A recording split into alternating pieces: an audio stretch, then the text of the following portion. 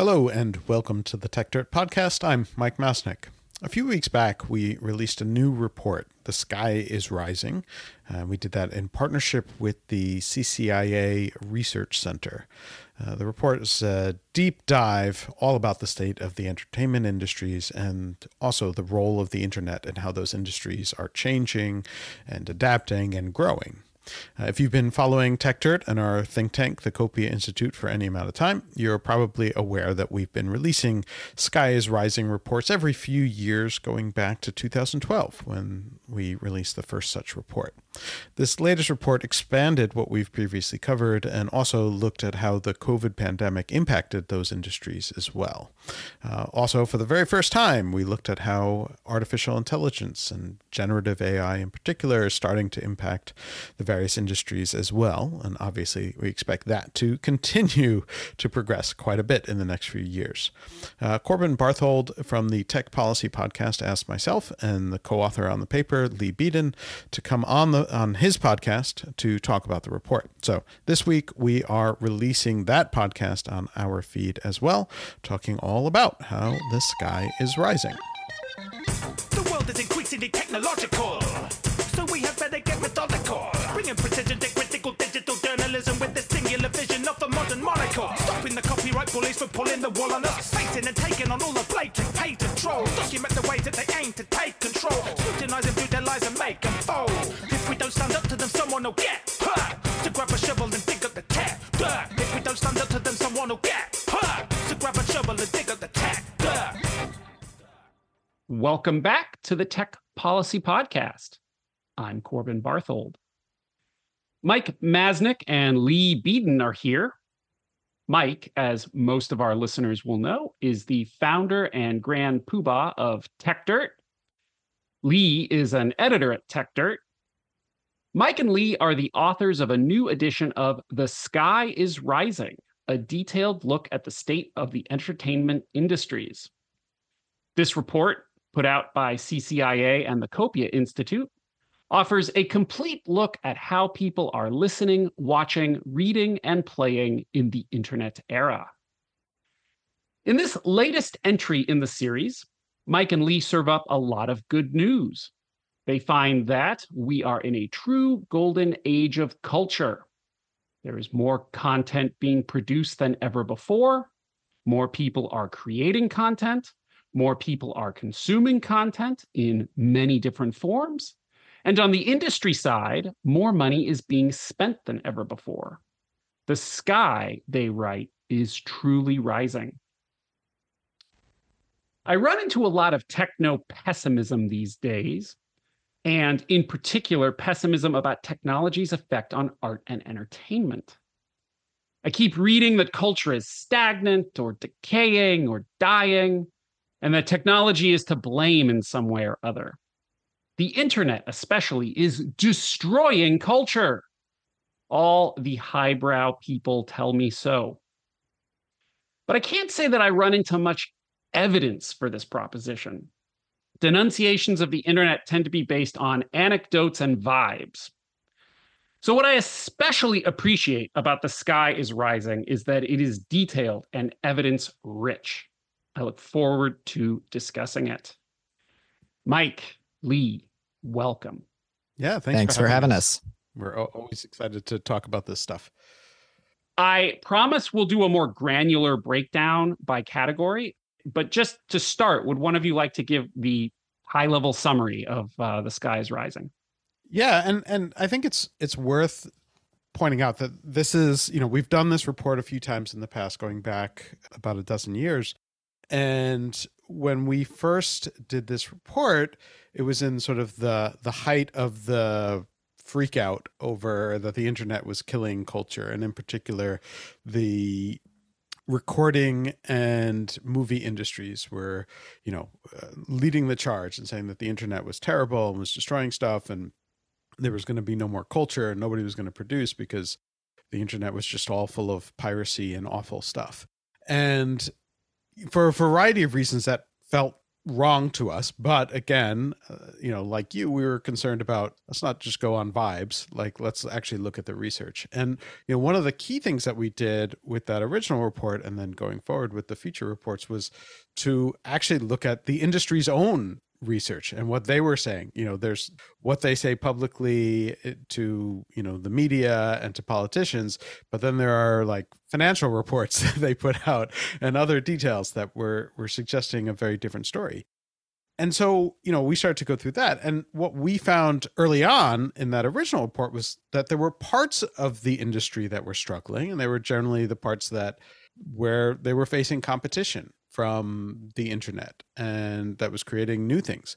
But if you took a step back and you looked at the overall space and the overall market and what people were interested in, what they were spending on and what they were consuming and interacting with and engaging with, it just kept showing like the market is changing, but it is not being destroyed and it is not going away.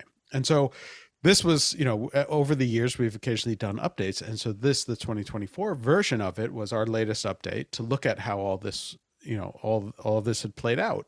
In part, also interested in sort of what happened during the period of COVID lockdowns and other things that might have impacted this market as well. And what we found was that, again, as we said, the sky is rising, that the entertainment industry in all sorts of ways and the culture industries are thriving. And that's almost in any direction that you look at it from, in terms of, do consumers have access to more and better content, more variety of content, more content that they enjoy? And the indications are absolutely yes.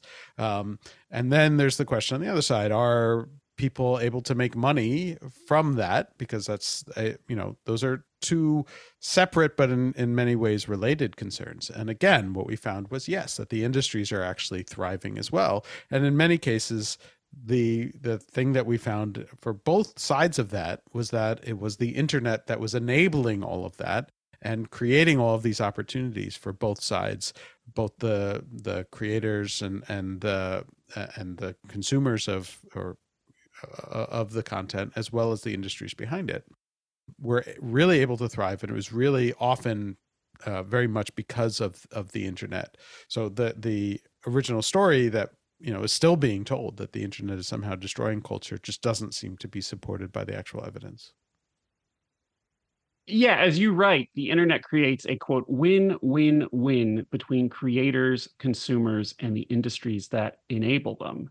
And what's perhaps most interesting about the report to me, not only that sort of the top line numbers go up in category after category after category, but that you see an almost evolutionary adaptation. Things shift around, and people aren't stagnant. They figure out ways to make money, to create art, to use technology to their advantage.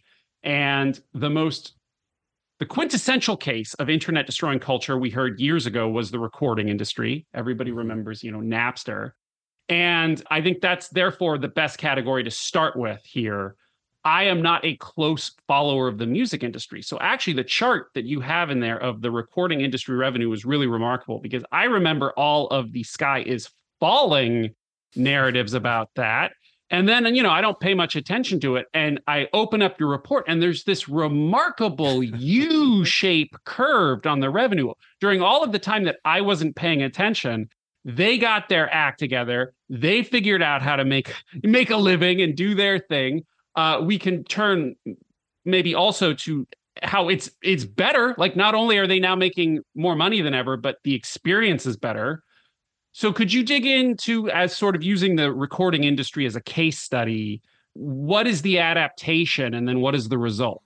Yeah. And so this is, I think it's a really interesting and important case study to understand, because there are a couple elements to it. One is that the recording industry, and it's important to call it out as the recording industry and not the music industry. The recording industry is a piece of the music industry. And this was something that we highlighted in our original report and subsequent reports. The recording industry likes to present itself as the whole of the music industry, and that has always been inaccurate. They are one piece of it. And often the recording industry is the piece that works very hard to not pay the actual creators. So that's a little bit of an aside. And so they definitely struggled. And through the early part of the 2000s, their business model had been based almost entirely for decades on selling physical product, whether it was vinyl records or cassette tapes and then CDs.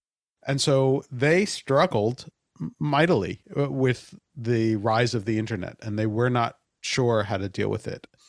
So, you could see the decline. And so there is this in the recording industry, there is definitely a decline in revenue, though some of the other parts of their revenue streams began to expand.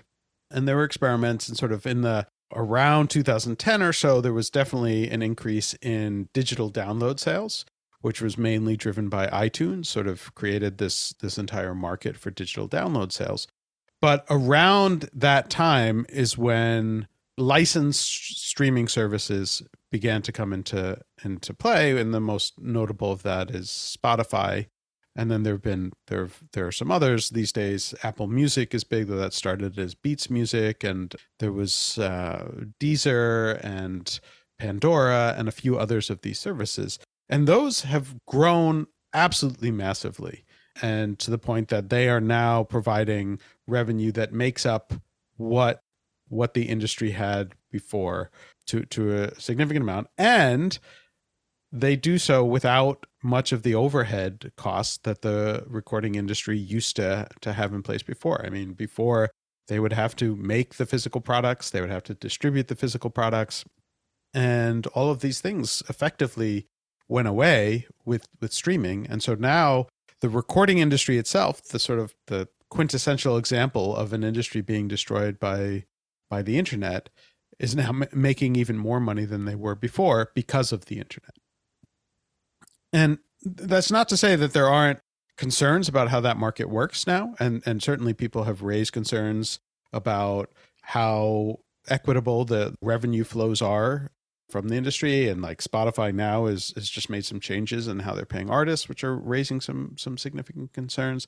There are a bunch of other things, but the story that we were told for so long about the internet destroying the recorded music industry, and that because of piracy, nobody would ever pay for music again, is simply not true. And in fact, those organizations are now making more money with fewer employees directly within the record labels themselves, in part because they don't have the same level of overhead that they had before.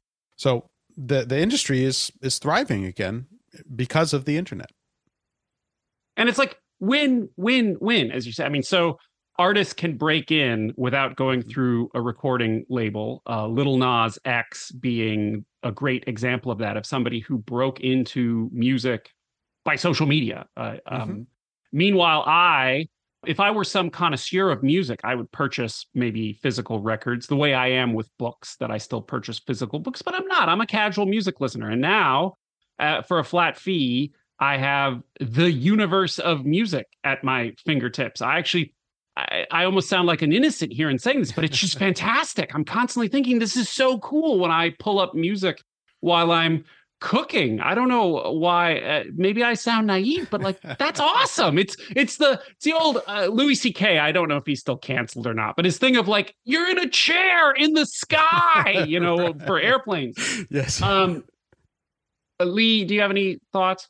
Well, I mean, to what you were just saying, that's something I say a similar thing all the time, because yes, like a lot of this stuff is amazing. And I think that connects far beyond music to just the internet in general. And a lot of the fights over like controlling content on the internet, whether through copyright primarily or other means or whatnot, is that when you get down to it, like we built this extraordinary global machine, and the only thing it can do is like send copies of data or of media or whatever other data to other places in the world. That's literally the only thing the internet does, make copies of data and send it everywhere. So of course we use it to just make everything we like available everywhere, music, movies.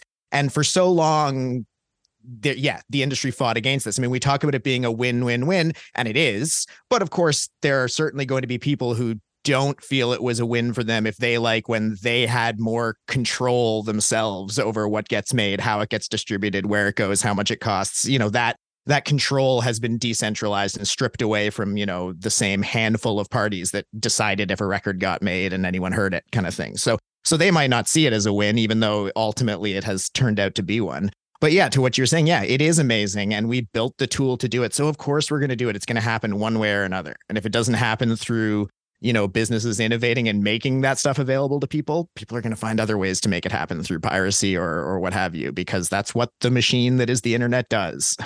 The one thing I would add to that too is, like, I hear from some people who sort of, miss the sort of nostalgia effect of like hunting through a record store for certain things. And like, I was one of those people. Like I had the great secret record stores that had like the basement you could go into and find the really good stuff. And like the record store employees who knew who I was and would be like, oh, you got to check out this band. Like, you'll love them and all this kind of stuff. And like, that was fun. But honestly, like, the fact that I can sit down in my house and just like pull up whatever I want and get recommendations. Like, I've been listening to stuff lately that were like these like random like Eastern European bands that I was never going to come across, even in any of those like basement, record store basements that I went through, decades ago, because, Spotify is seeing what it is that I'm interested in and recommending like these other bands that are amazing and would never get any airtime otherwise. And I would never find out about them.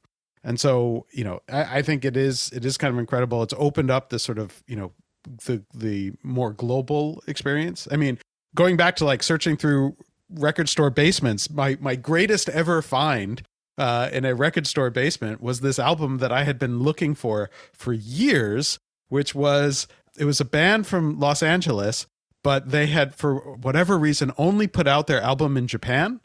And I was desperate for a copy of it. And years went by where I was trying to get it. And I finally found one in a basement in a record store.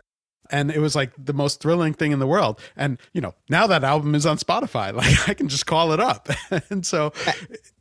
And look, to that as well, the record store basement still exists, and the degree to which it less exists, that's a much bigger topic to do with what's changed in retail and the internet in a larger sense. We can't just put that all at the feet of the internet's impact on music. Not everything is digitized on Spotify. There are still weird, obscure records that never got a full pressing or whatever that people can go hunting for.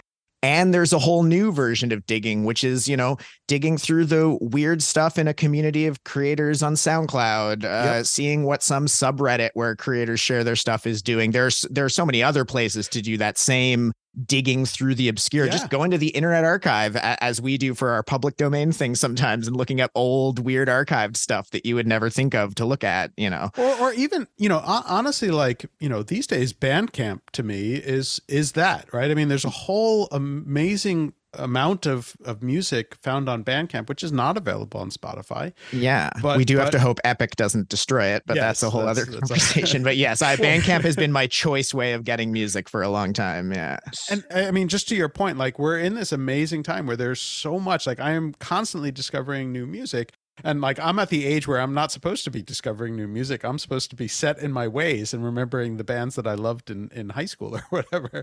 But I'm still finding all this kind of music. And I think if it were still the way it was before, and I would have to go to record stores, like, I wouldn't be doing that. I would be just listening to the albums that I listened to as a high school student. So it's really an incredible time, I think.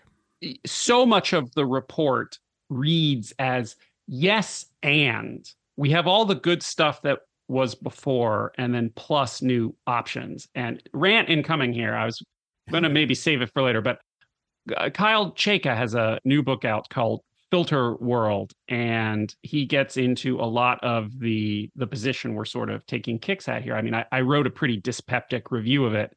And ultimately, a lot of his nostalgia, you mentioned, for instance, the joy that comes with deprivation. The thing comes on the TV and you love it, and then you can't find it and it's hard, and then you finally find it later. And maybe that's the one thing that is a little bit diminished. That is a very small price to pay, because his larger argument is, I want to get back to the searching for the albums in the store kind of vibe. And it's like, look, what you're actually saying is you want that model to be hegemonic. You want to take away all the convenient ways and all the other ways to do things and force everybody to do that. Whereas you can still do that. I mean, you can still be the person who heard the band play before it was cool without having to wreck things in a way that everybody has to live that way. And that, Mike, you brought in age, and I think that's so accurate. I mean, I am like a father of three with a job. I don't have time to be the guy in the record store basement, but now I can still have Spotify help me with that. And some of the complaints are just so sort of facile that because it's more convenient, you're not going to take time with an album and really let it sink in. It's like, no, you can still do that too. I still listen to albums mostly. Like and I'm not a sheep. I can use the algorithm to find new things. I can also listen to a whole album. I am a grown ass adult. I'm capable of both. Yeah. So I mean, look at. Go ahead, Mike. Yeah. I was gonna say I heard an interview with Kyle just last night actually, and I was listening. He was talking about Filter World. And he was going on about, the algorithm is terrible because it's not human and it's not like recommending the stuff that you actually want. It's giving you this sort of like, bland nothingness. And I was just like I still get recommendations for music from friends who know my tastes, and those are good. And the fact is, like, the world is so much easier now because when I get a recommendation from a friend, I don't have to go hunting for it.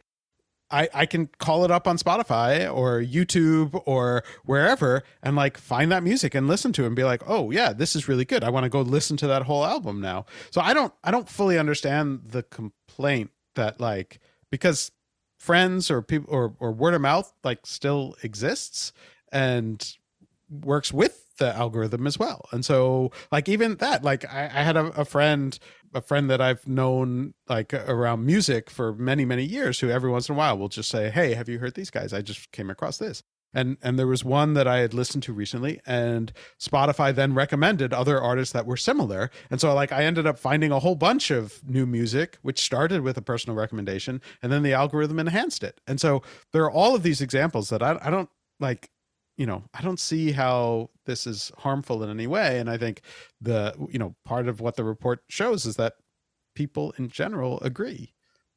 You can make cases that, because look, things do change. The nature of how we like distribute and create culture and how the industry works does change. The incentives change the nature of what culture gets created and what becomes popular. That happens all the time. And you can make arguments that certain aspects of how things work today have had diminishing impacts on certain types of culture. It's fine. That's, a matter of opinion that people can hold. And I might even agree with it in some things. There are some things that don't get created now the way they used to that I might, whatever. Right. But I mean, to bring it back to the question of like the Sky is Rising report and looking at some of these numbers and stuff, it's, apart from making that case and maybe calling for people to pay some attention to different areas of culture, what really is the solution? Like you can't legislate or regulate the quality or the type of culture that, gets created and consumed. That's a futile path, I think, for the most part, to try to go down. And so, sometimes you're nostalgic for some stuff, and sometimes it might even be a genuine shame that some of those things have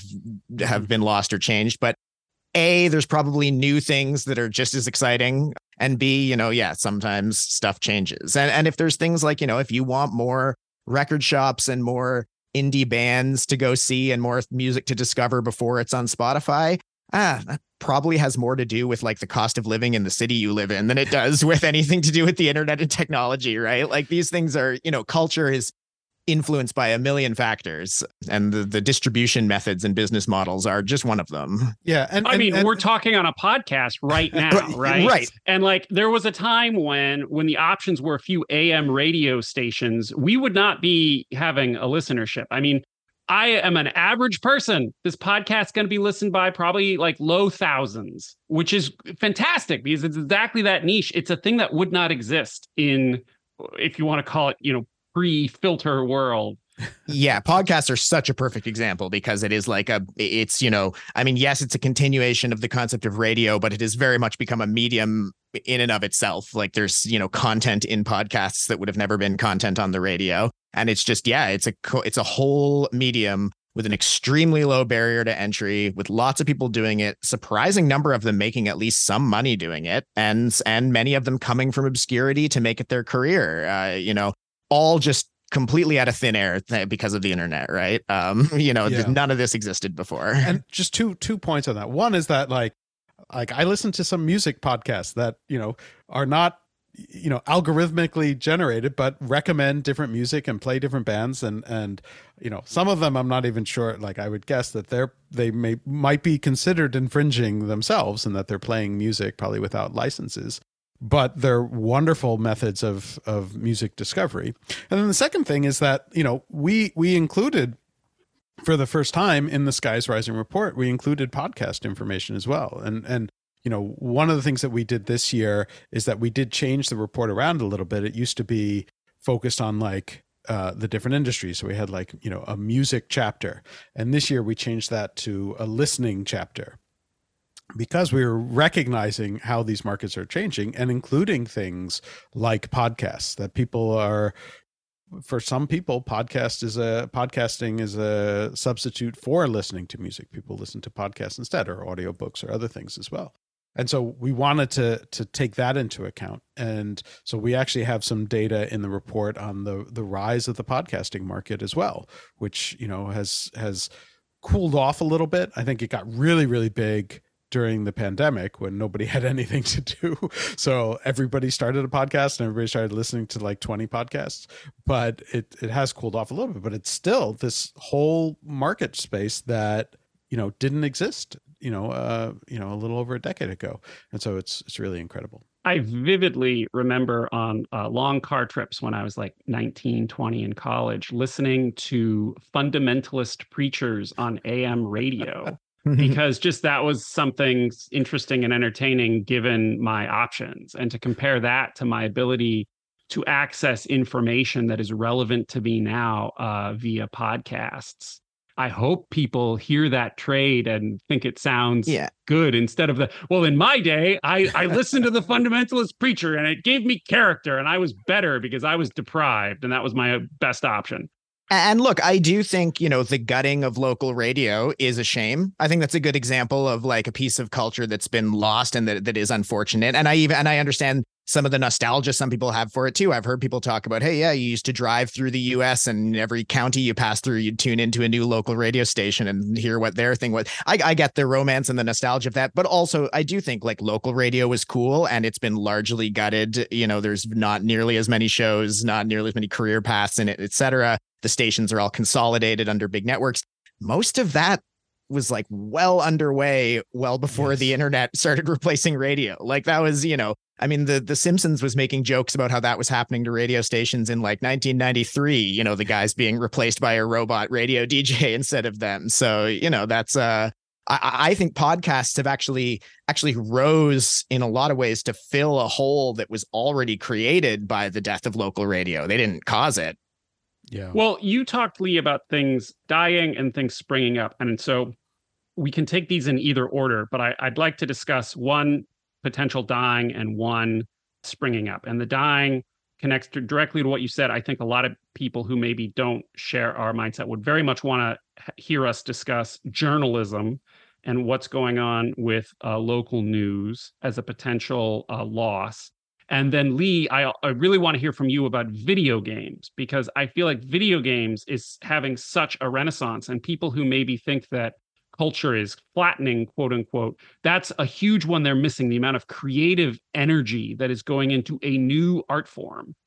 Which way do we want to take this? I mean, you could definitely start with the journalism one because it does link to directly what I was just saying. That pattern in local radio has been the pattern in local news television and in local newspapers.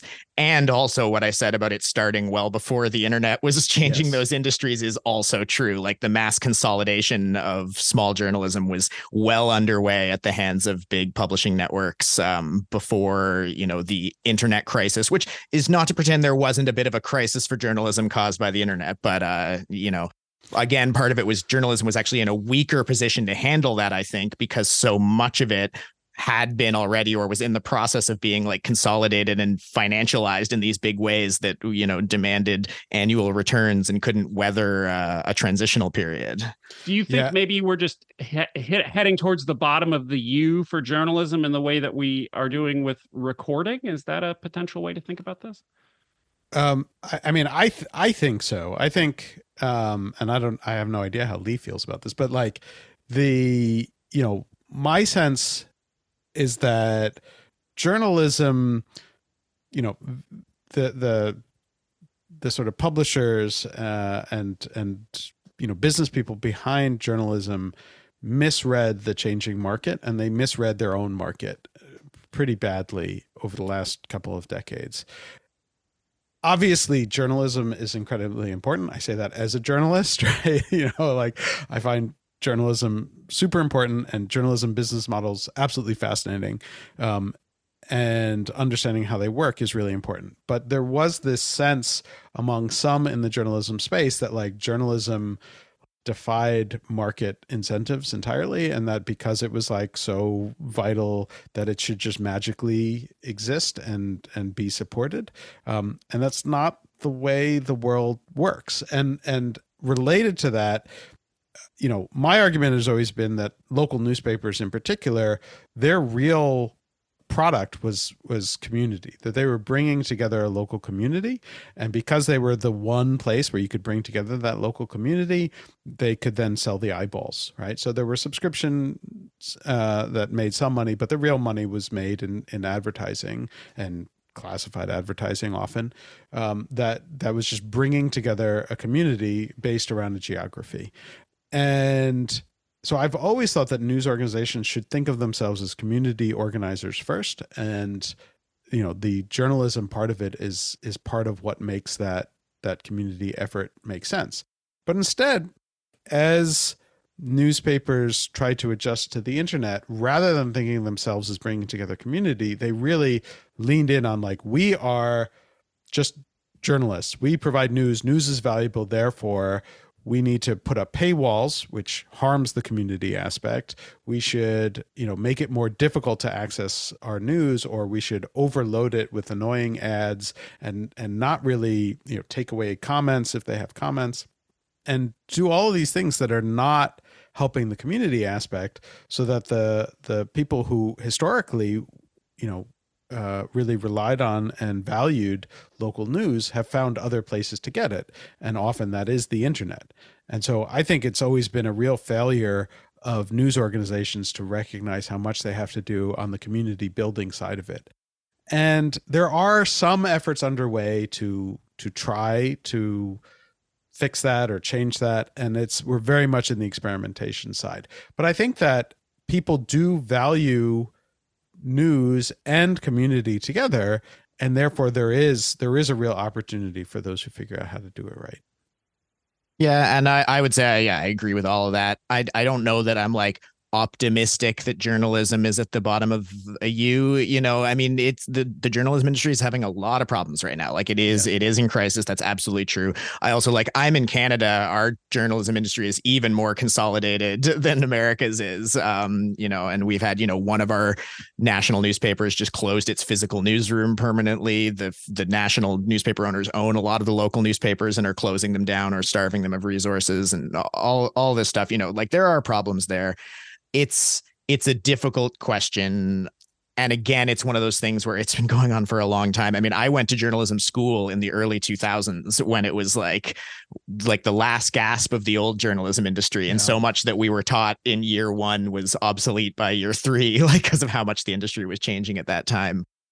I go back to Clay Shirky, who's a great commenter on journalism, who's writing a lot about it, like around the 2009, 2010 era, you know, and a core point that he made was that like the model for funding journalism never made any sense. It was just a thing that happened to work. And he describes it as, you know, writing about the Dallas Cowboys so that the local Ford dealership will give you money that you can use to fund the guy in the city desk to go to city council meetings. Yeah, for the 2% of your readers who read that. Like, you know. I've heard it as the crossword puzzle funds the Baghdad Bureau. Right. Yeah. And it's like it never made sense. It just happened to work. And it would largely happen to work because there was limited distribution channels. So you had to bundle all these things together. It was the only way to distribute them. You had to bundle sports and entertainment and crosswords and the news and everything. And the internet destroyed the rationale for that bundling. There was no longer any reason. It doesn't even why do we even still have one organization that has a sports section and a politics section? Only because of inertia, because once upon a time that made a lot of sense for the same organization to be doing both those things. Right.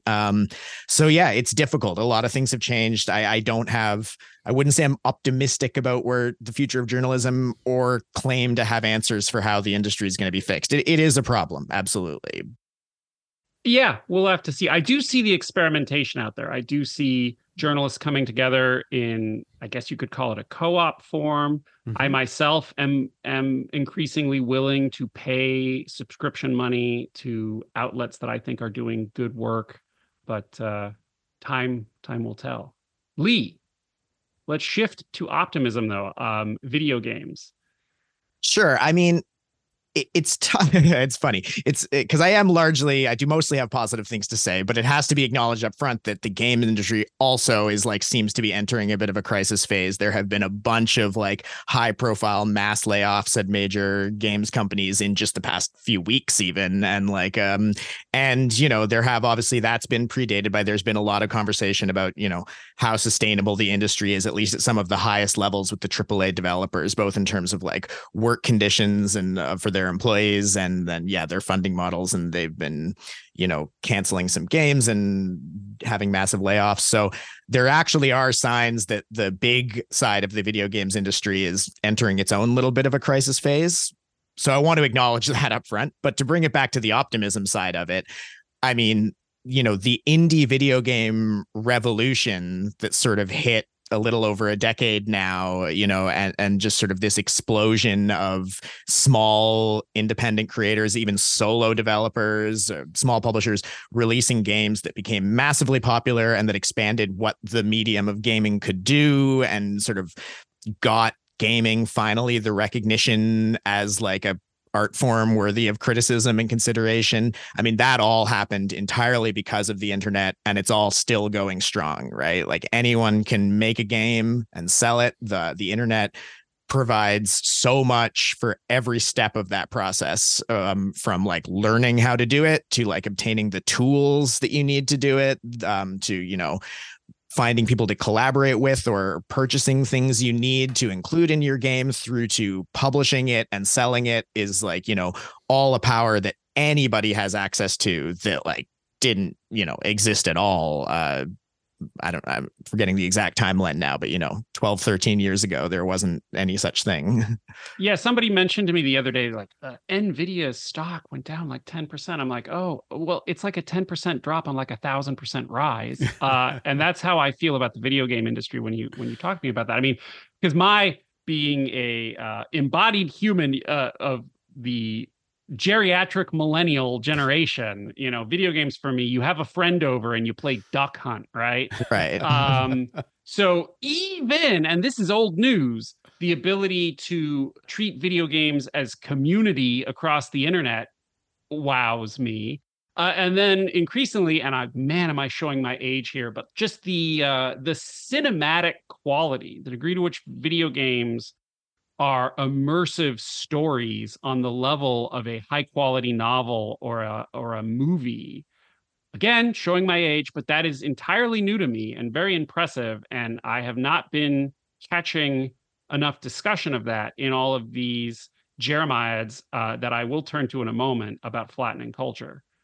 I mean, it's technologically extraordinary what some of the high end games do. Like Naughty Dog is the studio that makes a bunch of the makes The Last of Us and a bunch of the really incredibly detailed AAA games. That you watch what goes into making some of that, and it's someone's whole job for weeks was to model the physics of how a rope moves when you're swinging around one end of it and stuff like that to get all these little corners that used to be cut in games. A lot of games are starting to fill them in where it's if you pick up an item, it doesn't just disappear off the ground and appear. Now we've made the animation of you bending down to pick it up. Not all games do that, and not all should, but I do. It's fascinating when you see one of those projects fully come together.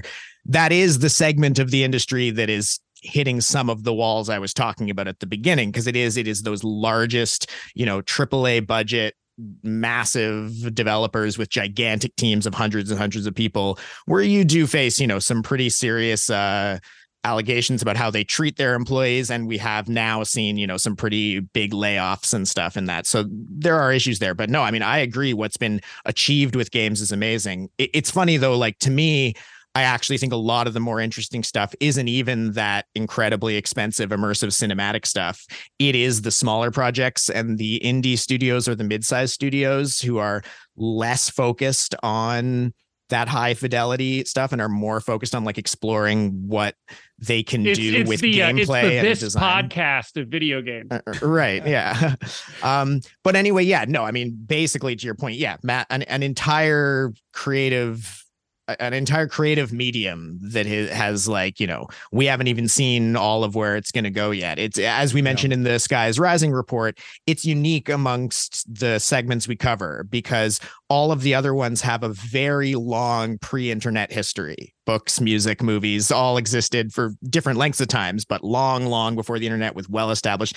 Video games, not really. I mean, a little bit. There were, people playing Space Invaders in the arcade, and a lot of people probably had Pong on their home TV long before they had an internet connection, or even, kids had Nintendos and Duck Hunt before they had a local internet connection. But for the most part, video games and the internet have risen alongside each other and have always been a part of each other's existence, which does make it unique compared to the other areas in the report.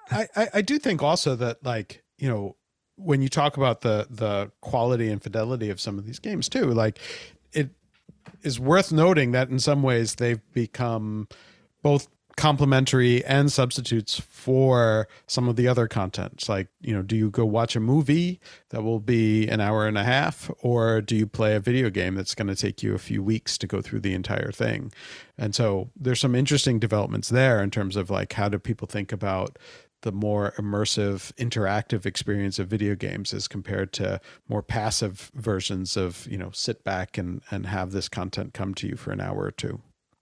And very much the community side as well, right? I mean, if you look at giant hits, like, especially some of the big ones that younger people play a lot. So like Fortnite and Minecraft and Roblox and stuff, like, they are a big, probably the central chunk of those is like the community aspect, and the kids are doing it with their friends.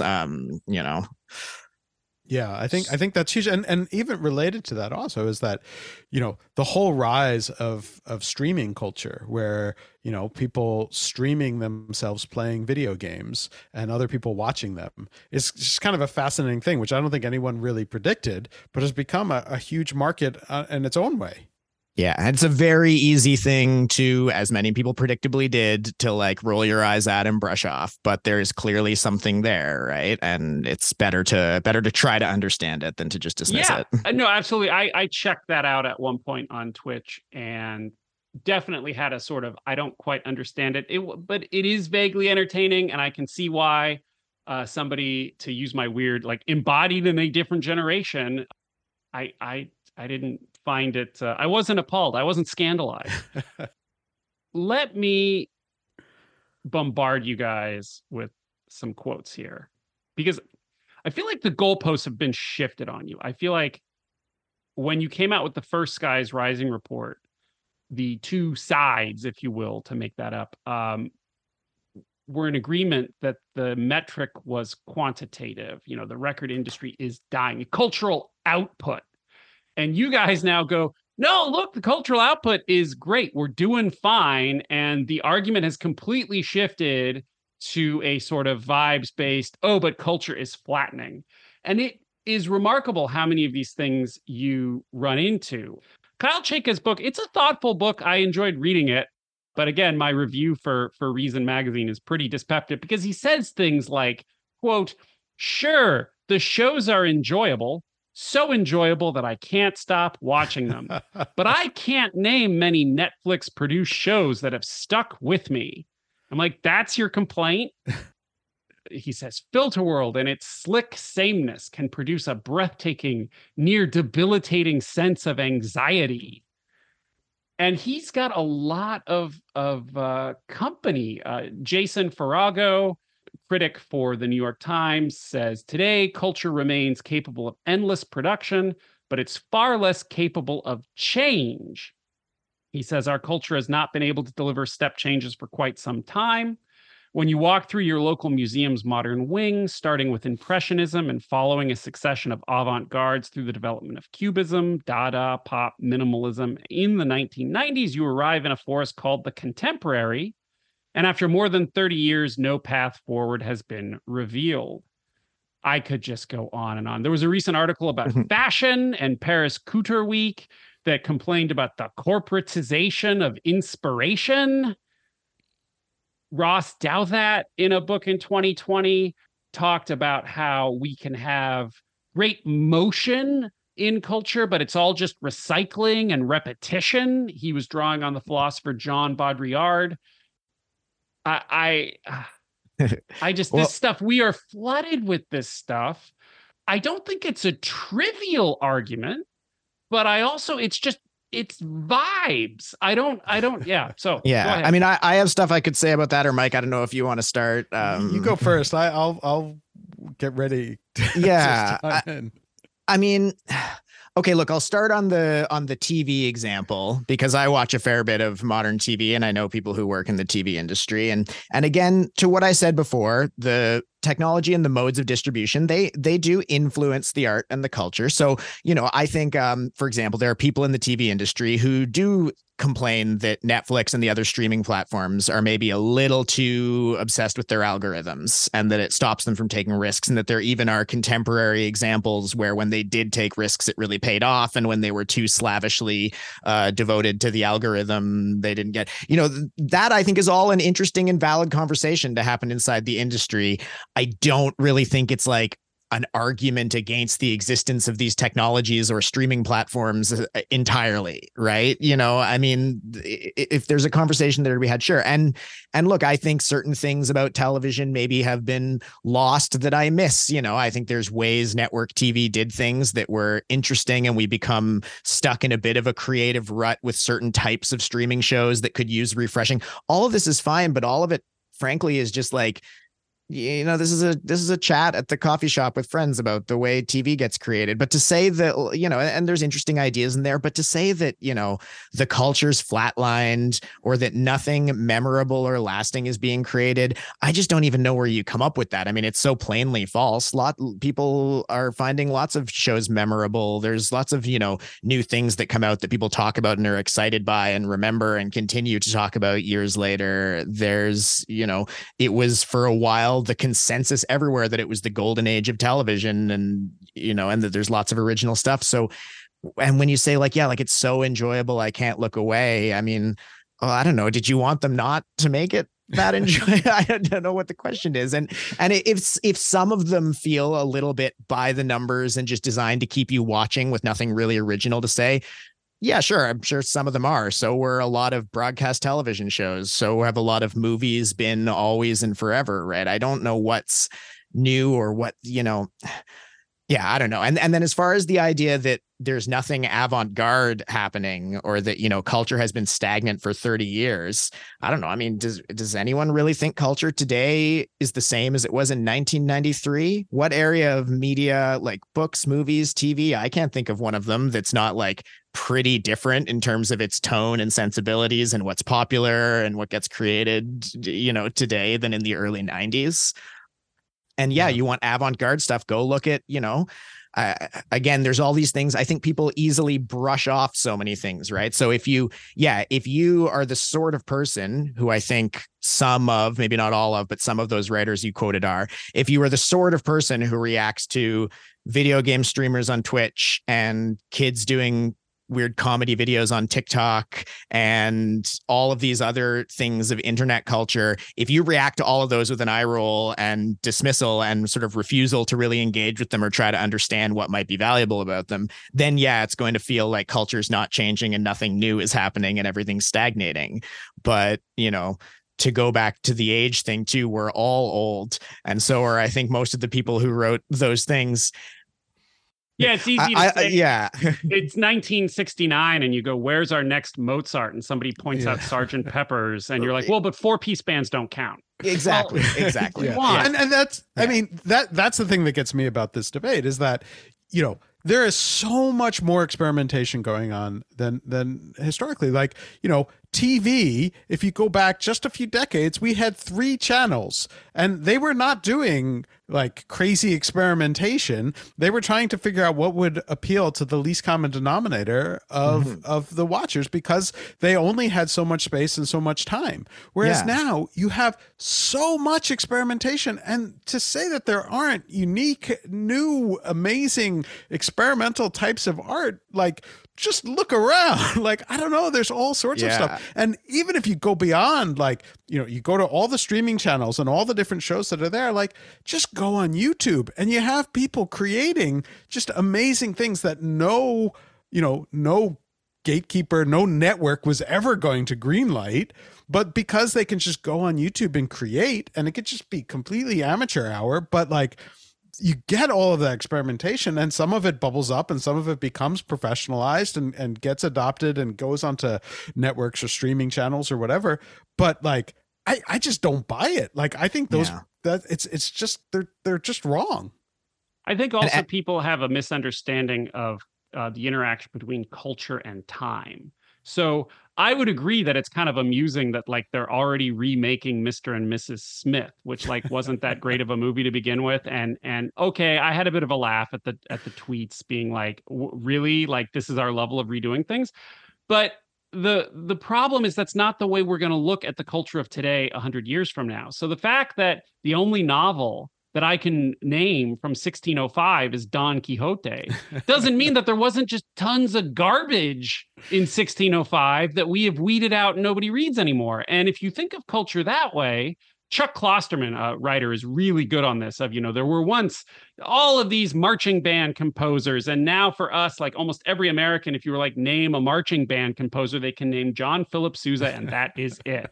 Right. And so if 100 years from now, there's our culture and there's the one TV show or the one movie or the handful, people still might say, oh, it was this flowering of insert, school of art that like, it's all so in front of our face that we don't even recognize it or name it.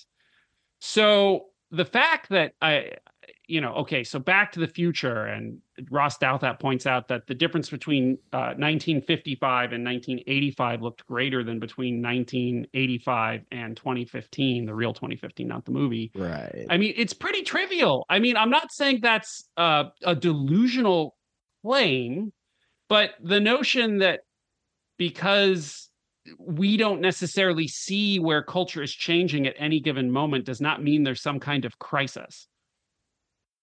Yeah, I mean, having just actually watched all 3 Back to the Future movies, like I think rewatched. I also think that's just silly as well, right? I mean, the differences, like in the movies in particular, like the differences actually weren't that great. Like they're exaggerated for the sake of making the movie. And yeah, that's a good point. The issue is that like the 2015 in the movie is like, they were just making up stuff because it's just like, hey, let's guess what our future is. And I'm sure like if you did the same thing, if you were to remake Back to the Future today, where they would go back to 1985 or whatever, they would portray it as very, very different today. There's no smartphones, there's no internet, video games totally different and terrible and all this stuff. You could make that same thing, and then if you were to say, well, what would the second one be, where you go to 2050 or whatever, I'm sure again you would get it wrong, and you would make all of these crazy assumptions that all of these crazy things would exist. And so I don't buy that argument either. Yeah. And that's before that we get into like, for all we know, and I don't know, but AI, we could be on the cusp of a 30-year period that will look like the difference between 1955 and 1975, when, I think you could argue there was a good deal of change. Yeah. I mean, there are moments when culture has these massively accelerated changes and moments when it doesn't, but it is always changing. These emotive cultural arguments that are like, the culture's not as good. It's like, well, sure, have that discussion. It's a great conversation to have. I don't know what you really want anyone to do about it. You can't like force culture to be different. And in as much as the issue is like the money is only available for certain things or the business models promote certain types of content, it's like, well, yeah, that's true and has always been true. It's, you want to talk algorithms. Well, let's talk about like Sweeps Week on broadcast TV, when every show on a certain week in whatever month it is would have to do their big stunt episodes that they advertise, with a celebrity guest or a wedding or whatever, because the numbers for viewers on that one week was what would determine which shows got renewed and which didn't. So like algorithms, quote unquote, have always been influencing what gets made, and creators who need funding and need money have always had to like find ways to bend what they want to create or hunt out the person who will pay them to create what they want to create. That's just an ongoing reality. So to me, it's just very hard to connect, even if they were correct, to connect these like emotive arguments about culture to questions of what you actually want anyone to do about it, or to like policy or regulatory or business model questions about the industry, because what are you going to do? I would also point out, at least for people who are on the left of sort of NPR listening or New York Times reading types, you sound like the fogies when you make these arguments. You're the back in my day, you're the kids get off my lawn, you're the music's too loud person, dissatisfied with culture today because it doesn't necessarily meet your framing. And I find that interesting. It is a theme running throughout Filter World. Sorry, Kyle, to pick on you again. I did enjoy the book. That it is constantly in this sort of language of egalitarianism and progressivism, while simultaneously being super pretentious and elitist and never wanting to admit that it's doing that, but it's there. Yeah. And, I mean, I haven't read it, but I can picture what you're saying for sure. Can I just say quickly on the and we'll do a drive-by of this one, that I buy physical books. I listen to books that I can download easily. I listen to audiobooks. It's everything. And then plus, like I do the old thing still. I still shop at independent bookstores. The yes and quality is really good with books. Yeah, no, and we have in the paper, there's been like an increase in independent bookstores over the last few years. There's like all of this, people are still reading books in all different formats. And I think that's really important. Like there was this belief that the internet was going to end reading.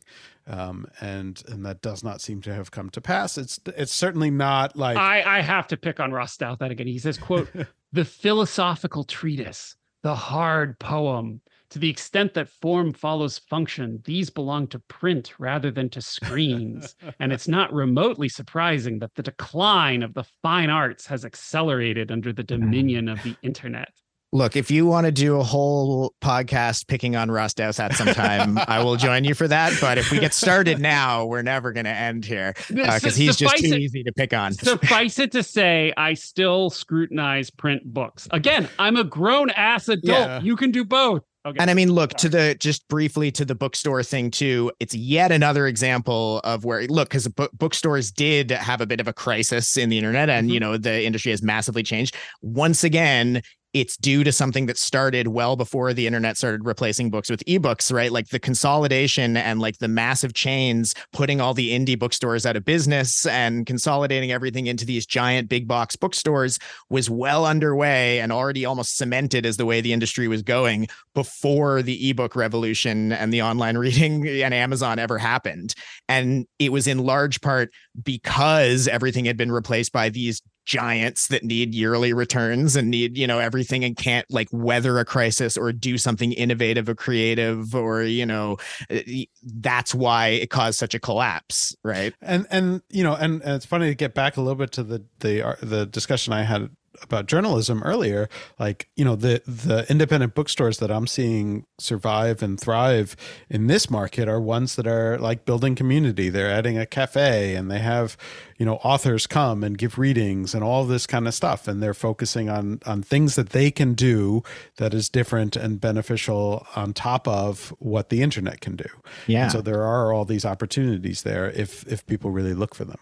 And it's not an area we cover in the report, though. Maybe we should add it to the playing chapter next time. But just as a random example of another like culture coming out of nowhere, look at board game cafes and board game shops, which are a thing that a lot of cities have now, that are these popular community spaces and a whole creative medium, which again has opened itself up to indie creators. There are successful Kickstarter games that came out of nowhere. We kickstarted a game, having never made a card game before. So just another example of like a whole new medium. And that one's not even like something, it's innately physical. It's very central to the physical environment, people getting together, buying boxes, playing in cafes or at each other's houses. And still a lot of the rise of it is attributable to the internet, which is where sort of like word started getting out that there were better board games to play than Monopoly. And, that kind of like began a revolution here, so, it's just all these little things. For every indie bookstore your city has lost, it maybe has gained an indie board game cafe. And I'm not saying that's a one-to-one replacement, but it's just, these things are always more complicated than whatever thing you want to get nostalgic about, right? This has been fantastic, guys. I've had so much fun. Do you have any final thoughts about the report you'd like to share? There's a lot in the report that is worth reading. We go deep into all different sections on everything, but the one exclamation point is that everywhere we looked, even if there are challenges or there are difficulties in certain parts of the industry, but overall, the cultural industries, the cultural creators, and the cultural consumers are in a better world today than they were in the past. And almost all of that appears to be because of the internet. The internet is enabling more people to create content, to distribute it, more people to be able to find interesting content that they want to interact with, whether it's watching, reading, playing, whatever it might be, listening. It's the report is just, a compendium of examples of this over and over again with the data to back it up. Yeah. This has been wonderful. Thanks to you both. Go read The Sky is Rising. I will have it in the show notes. It is easy to find on the internet. Mike Masnick, Lee Beaton of Techdirt. I am Corbin Barthold of Techfreedom. If you enjoy conversations like this one, please go do support the Tech Policy Podcast. You are listening to it on the internet. On the internet, pull up the app or the page for this podcast on the app you are listening to it on. Give it that 5-star rating, subscribe, helps us out. While you go do that, I will get started on the next one. Thank you all. Till next time. To grab a shovel and dig up the tap. If we don't stand up to them, someone will get. To grab a shovel and dig up the tap. If we don't stand up to them, someone will get. To grab a shovel and dig up the tap.